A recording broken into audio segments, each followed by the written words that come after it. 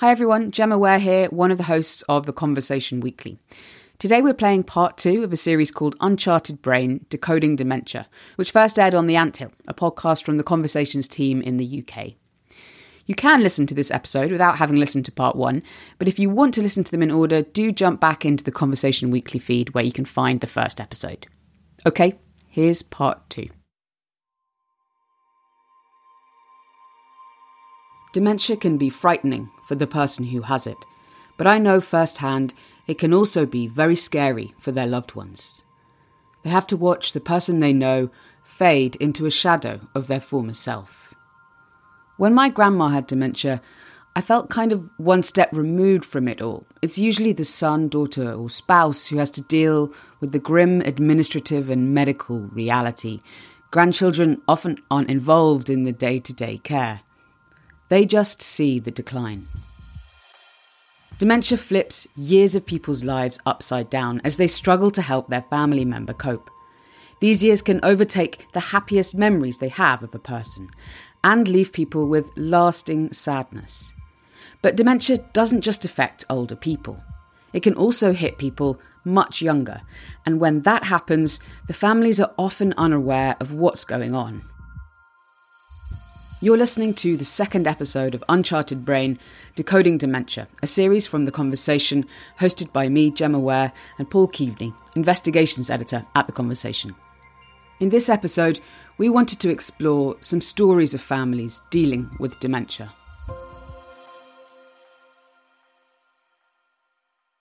Paul, in the last episode, we looked at decades of data and what it's revealing about people who develop dementia. And so now in this episode, you've been focusing on the loved ones of people who are suffering from it. That's right. Perhaps one of the best places to start is the world of sport. And that's because a number of sports have been in the spotlight in recent years when it comes to protecting players from head injuries and concussion. We've been speaking to researchers who are studying the families of different types of athletes whose lives have been affected by sports-related head injuries, resulting in dementia. And I've been hearing more and more about this in relation to sports like rugby, which I have to say I'm a big fan of. There seems to be a lot more attention paid to concussion than there used to be. And there's actually an ongoing court case with a group of players with early onset dementia who are suing rugby governing bodies for negligence over this issue. But has this particular type of dementia got a specific name? It has. It's called CTE, or chronic traumatic encephalopathy, a form of dementia athletes from a whole range of sports can develop. It's something that is brought on by not only contact to the head, but head movement that can create this trauma in the brain, which can have real damaging effects, particularly on people who play sport. This is researcher Matt Smith. He's a senior lecturer in sport and exercise psychology at the University of Winchester. CTE might seem like a new term to people, but we've known about the condition for a while. In the 1920s, researchers referred to brain injuries in retired boxers as punch-drunk syndrome. And the rugby players aren't the first people to raise the alarm. In 2002, American football player Mike Webster died. Researchers examined his brain and found he died of a heart attack after his physical and mental health had rapidly deteriorated. Years later, former NFL players sued the league, claiming they received head injuries in their careers which caused long-term mental problems.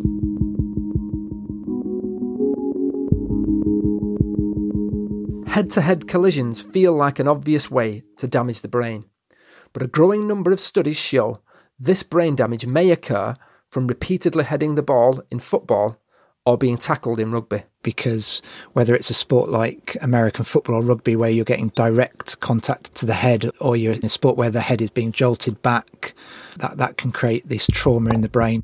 What Matt's talking about there is the brain hitting the inside of the skull and the damage this creates. A couple of years ago, Matt and his colleagues began investigating the experiences of families of sports players who'd suffered from head injuries. He and a team of researchers went to an event at the Concussion Legacy Foundation in the US, and they focused on talking to people who had lost loved ones after they developed CTE. Mainly, it was women who'd lost their partner and who'd been playing sport for most of their lives. Their story really started when they noticed a behavioural change. The behavioural changes can be severe. Sometimes it's rage, sometimes it's erratic choices, or sometimes it's confusing behaviour at a get-together with friends.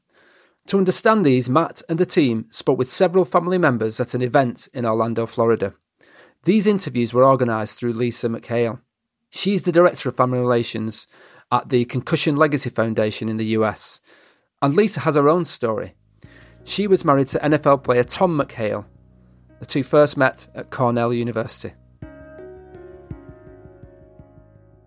I don't recall being one of those, young ladies who spends a whole lot of time fantasizing about being swept off their feet. But I'll tell you, I do recall very clearly feeling like a good part of my life with Tom felt like I was living in a kind of fairy tale. He was good. He was kind. He was smart. He was engaging. He was interesting and yet interested in you. Despite all of his accomplishments, he was incredibly humble. The two fell in love, married, and started a family while Tom developed his career in the NFL. He played for 9 years before retiring. I was just so pleased that my boys were fortunate to have this man as their dad, because what an extraordinary role model he would be. And as a spouse, he just, we obviously, we had disagreements here and there, but we were abundantly happy.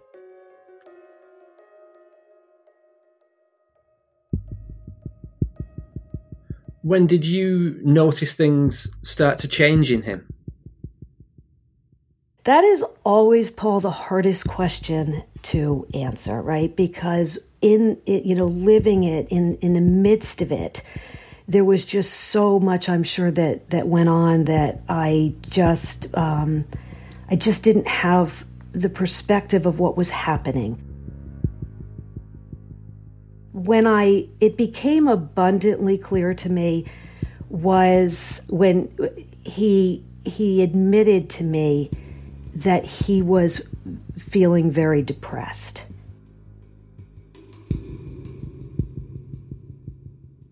Tom had retired in the 1996 season. After retirement, he achieved his childhood dream of opening a restaurant. But Lisa remembers things noticeably changing around 2001. He told her he wanted to get out of the restaurant industry. And this was scary. They had 3 boys, and the oldest had special needs. He was also dealing with physical pain from his football career, and a doctor had prescribed him strong pain medication. He later admitted to Lisa that he'd become addicted. The drug abuse and addiction certainly made it all come to a head. Essentially, the best way for me to describe it is Tom became more and more sort of disengaged from life. The perspective now is I can look back and it's just this lethargy, this failure to derive any enjoyment from all the things that typically brought him a great deal of happiness. So even engaging with the children, it just seemed more like he was going through the motions. And he would come home, and there came a point that he wasn't sleeping at night. He couldn't, and then in the morning, he couldn't get out of bed. And this is from a person who it used to be, he would get up and he would accomplish more by 6 a.m. By the time I got up, he would have already worked out. And so it was all very confusing. None of it made sense, Paul.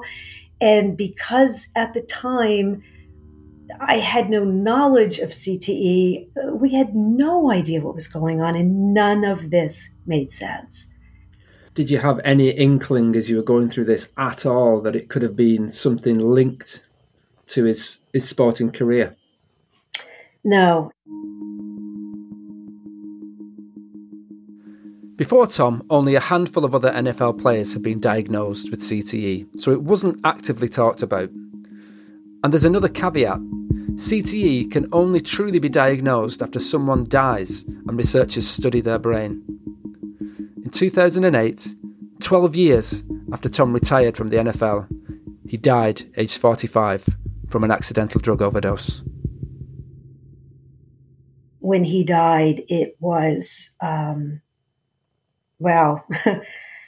It was earth shattering. I don't let my mind go back very often to the moment when I learned, to the experience of having to tell our family, to the experience of having to tell the boys. I typically try to avoid those memories because they hurt so bad still to this day. And when I consider how tragic to lose Tom in our lives, it really hurts.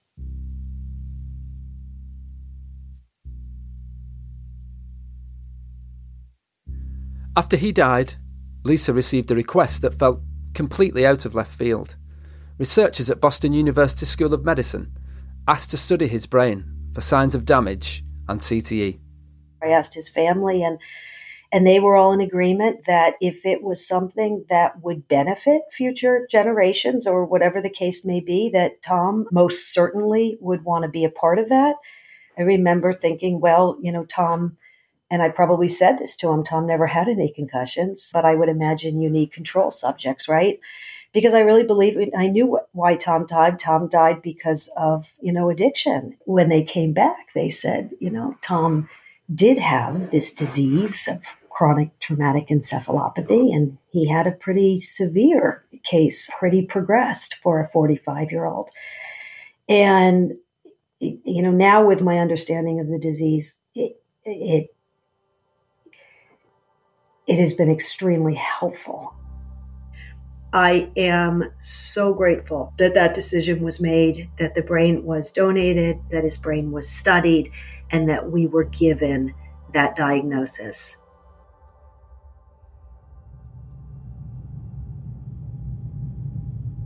When he was going through all of this, we had no idea what was going on. Tom and I would sit, and hours on end talk about, why, what's happening and why. And he didn't know any more than I knew.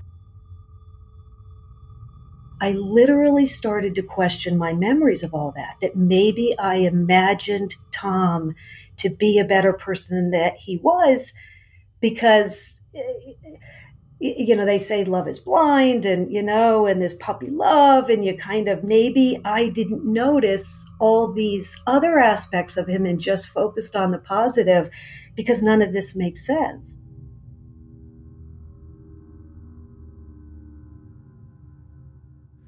The diagnosis of dementia helped Lisa understand these final, confusing years of Tom's life. 2 years after Tom's death, Lisa joined the Concussion Legacy Foundation.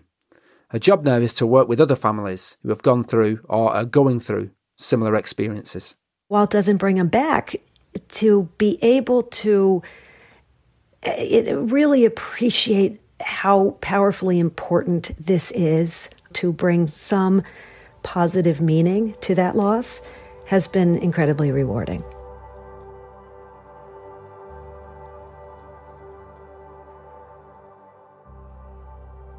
I can really relate to what Lisa's saying there, Paul, about at least trying to find some way of helping others who are going through similar experiences. And she's so strong in the way she's managed to talk about Tom and his life and what happened to them. She really is. It must have been so difficult to go through all that. But now she's channeling all that experience to help others. CTE does sound like a specific kind of case, right? But it's the same with other forms of dementia like Alzheimer's. It's really hard to get a proper diagnosis unless you do an autopsy on the brain. And that's actually going to be very rare in most cases. And so you're always left wondering what's happening inside my loved one's brain. And that's actually what was going on with my grandma. The term Alzheimer's was mentioned by her doctors and she was on some experimental treatment for it, but we were never really sure that that's what she had. And I think that's what these post-mortem diagnoses are doing. They're kind of giving families like Lisa's a little bit of closure. I think one of the problems that makes it particularly difficult for the families of these athletes is how young they were when they were going through these symptoms. And that's why they put these symptoms down to something else. And what other experiences have these families had to deal with? Well, Lisa was obviously telling us about her own personal story.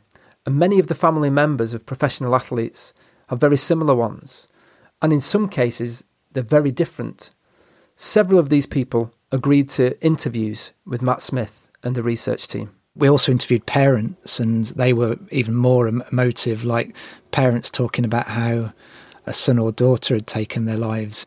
So there was definitely an emotive feeling. But there was also, in a way, a really nice feeling. The family members, their motivation to almost be interviewed was not only to tell their story, but also if their story could help others. Family members at the Concussion Legacy Foundation's Legacy Huddles shared what exactly they had experienced. Just a range of things that their loved ones did that was just out of the ordinary and just unexpected.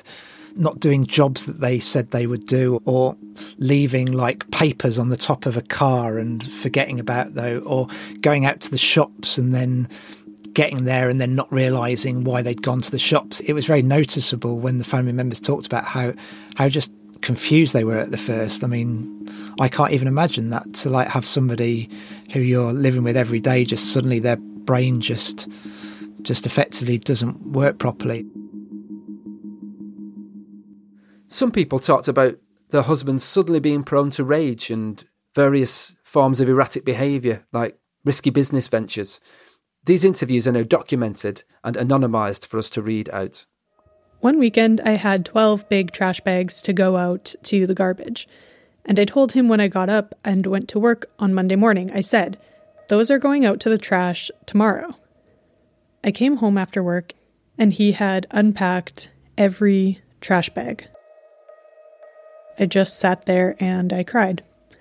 I'd worked a 12-hour day. I said, "Why did you unpack all that trash?" And he couldn't tell me why. He just didn't know. We went to a catered event, and he would take the top of the burger bun off, take the meat out to eat, put the bun back, and then go to the next one. Someone caught him and was like, "What is he doing?" Of course, we never got invited back to any of those people's homes. No one wanted to have anything to do with him because they couldn't understand him. As one family member talked about her husband urinating in a public place in front of other people, just not realising what he was doing. And so in those instances, they talked about not being able to go out socially. So their lives, you can sort of see how these behaviours would start to impact on social lives and the way they live their life. This is a condition that affects everybody involved in this, not only the sports people themselves, but their family members. So that's the first take-home message, that as a societal issue, it's not just affecting. So if somebody plays sport and this happens to them, then it's going to have a real massive knock-on effect to other people they're involved in.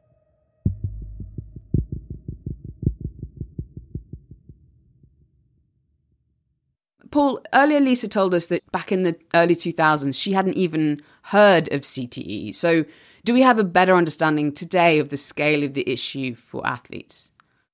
Well, the brain bank at Boston University, where Lisa donated Tom's brain, continues to do its research. And in 2017, the team studied the first 202 donated brains, and 177 of those were diagnosed with CTE.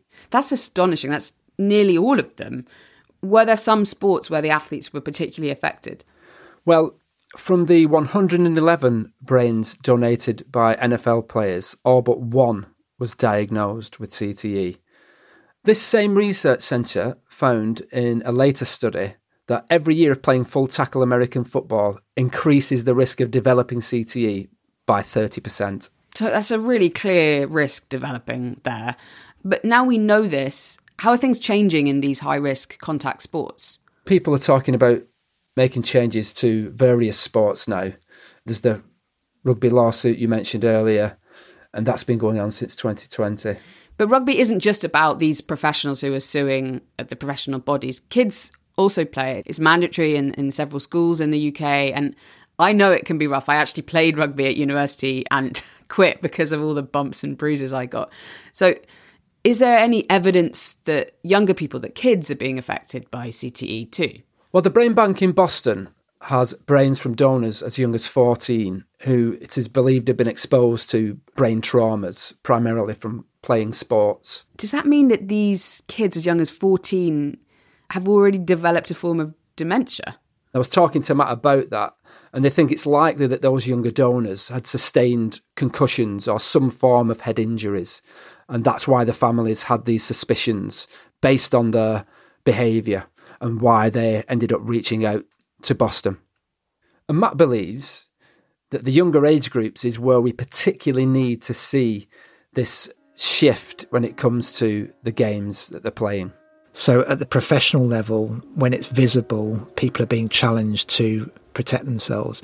Where the shift needs to happen, from my understanding, is at junior level and at grassroots level, where people still have the attitude a lot of the time of, I want to play, get me back on the pitch, rather than the brave thing to do is actually acknowledge that you need to sit out to protect your brain longer term. The reality is that young children can't consent. When you're 18, then you make your own decisions. If you want to smoke, you smoke. If you want to drink, you drink.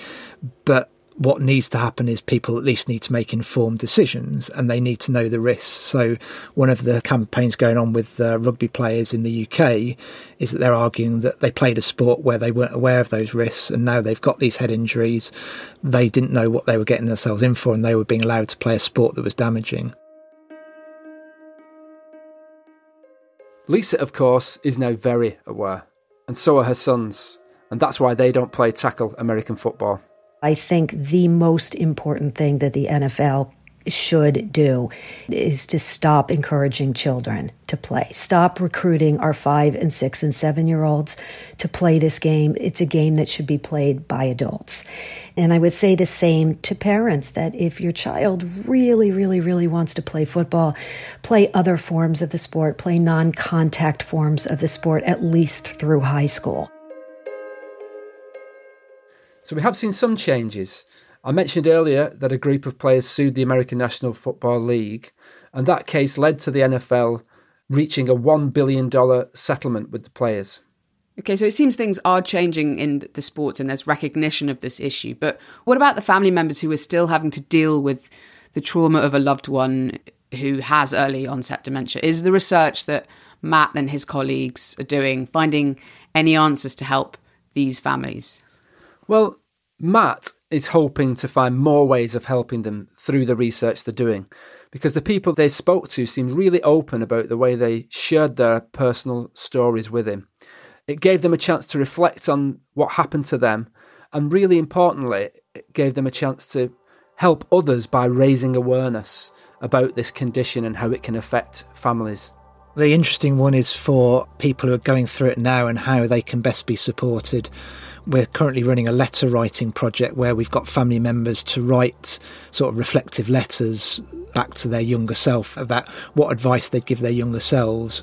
We're working on using those letters to create a resource, basically a composite set of letters that almost gives advice to people going through that. So the next stage for us directly with family members is how we can best support family members going through it. Paul, I think it's one thing to watch one of your own family who's diagnosed with dementia when they're in their 70s, 80s, 90s, and they've had a long life. But someone in their 40s with young kids, that is just so tough to deal with, particularly when they got it probably from playing a sport that they loved and made a career out of. That's exactly right. And I guess it goes to show that there are just so many different reasons why a person might develop dementia, from the risk factors we were hearing about in that first episode, to concussion, what we've been speaking about today, or head injuries. Researchers are still trying to get to the bottom of it, and that's what we're going to hear about in the next episode. Looking for a virus probably in a very small region of the brain is like looking in a needle of a haystack. Okay, that's it for part 2 of Uncharted Brain, Decoding Dementia. We'd like to thank Lisa McHale for sharing her story and Matt Smith for talking to us about the study. You can read an article written by Matt and his colleagues on The Conversation. We'll put a link in the show notes. This series originally ran on The Anthill, which is a podcast from The Conversations team in the UK, which publishes in-depth series drawn from academic research. Tiffany Cassidy is the producer of the Uncharted Brain series, and our sound designer is Eloise Stevens. Alice Mason does our social media, and our designers are Zoe Jazz and Geeta Zimmerman. I am the executive producer for the series. If you like what we do, please support the Conversations podcasts by going to donate.theconversation.com. You can also find us on Twitter at TC_audio and on Instagram at theconversation.com. Thank you for listening, and stay tuned for part 3 in the Conversation weekly feed.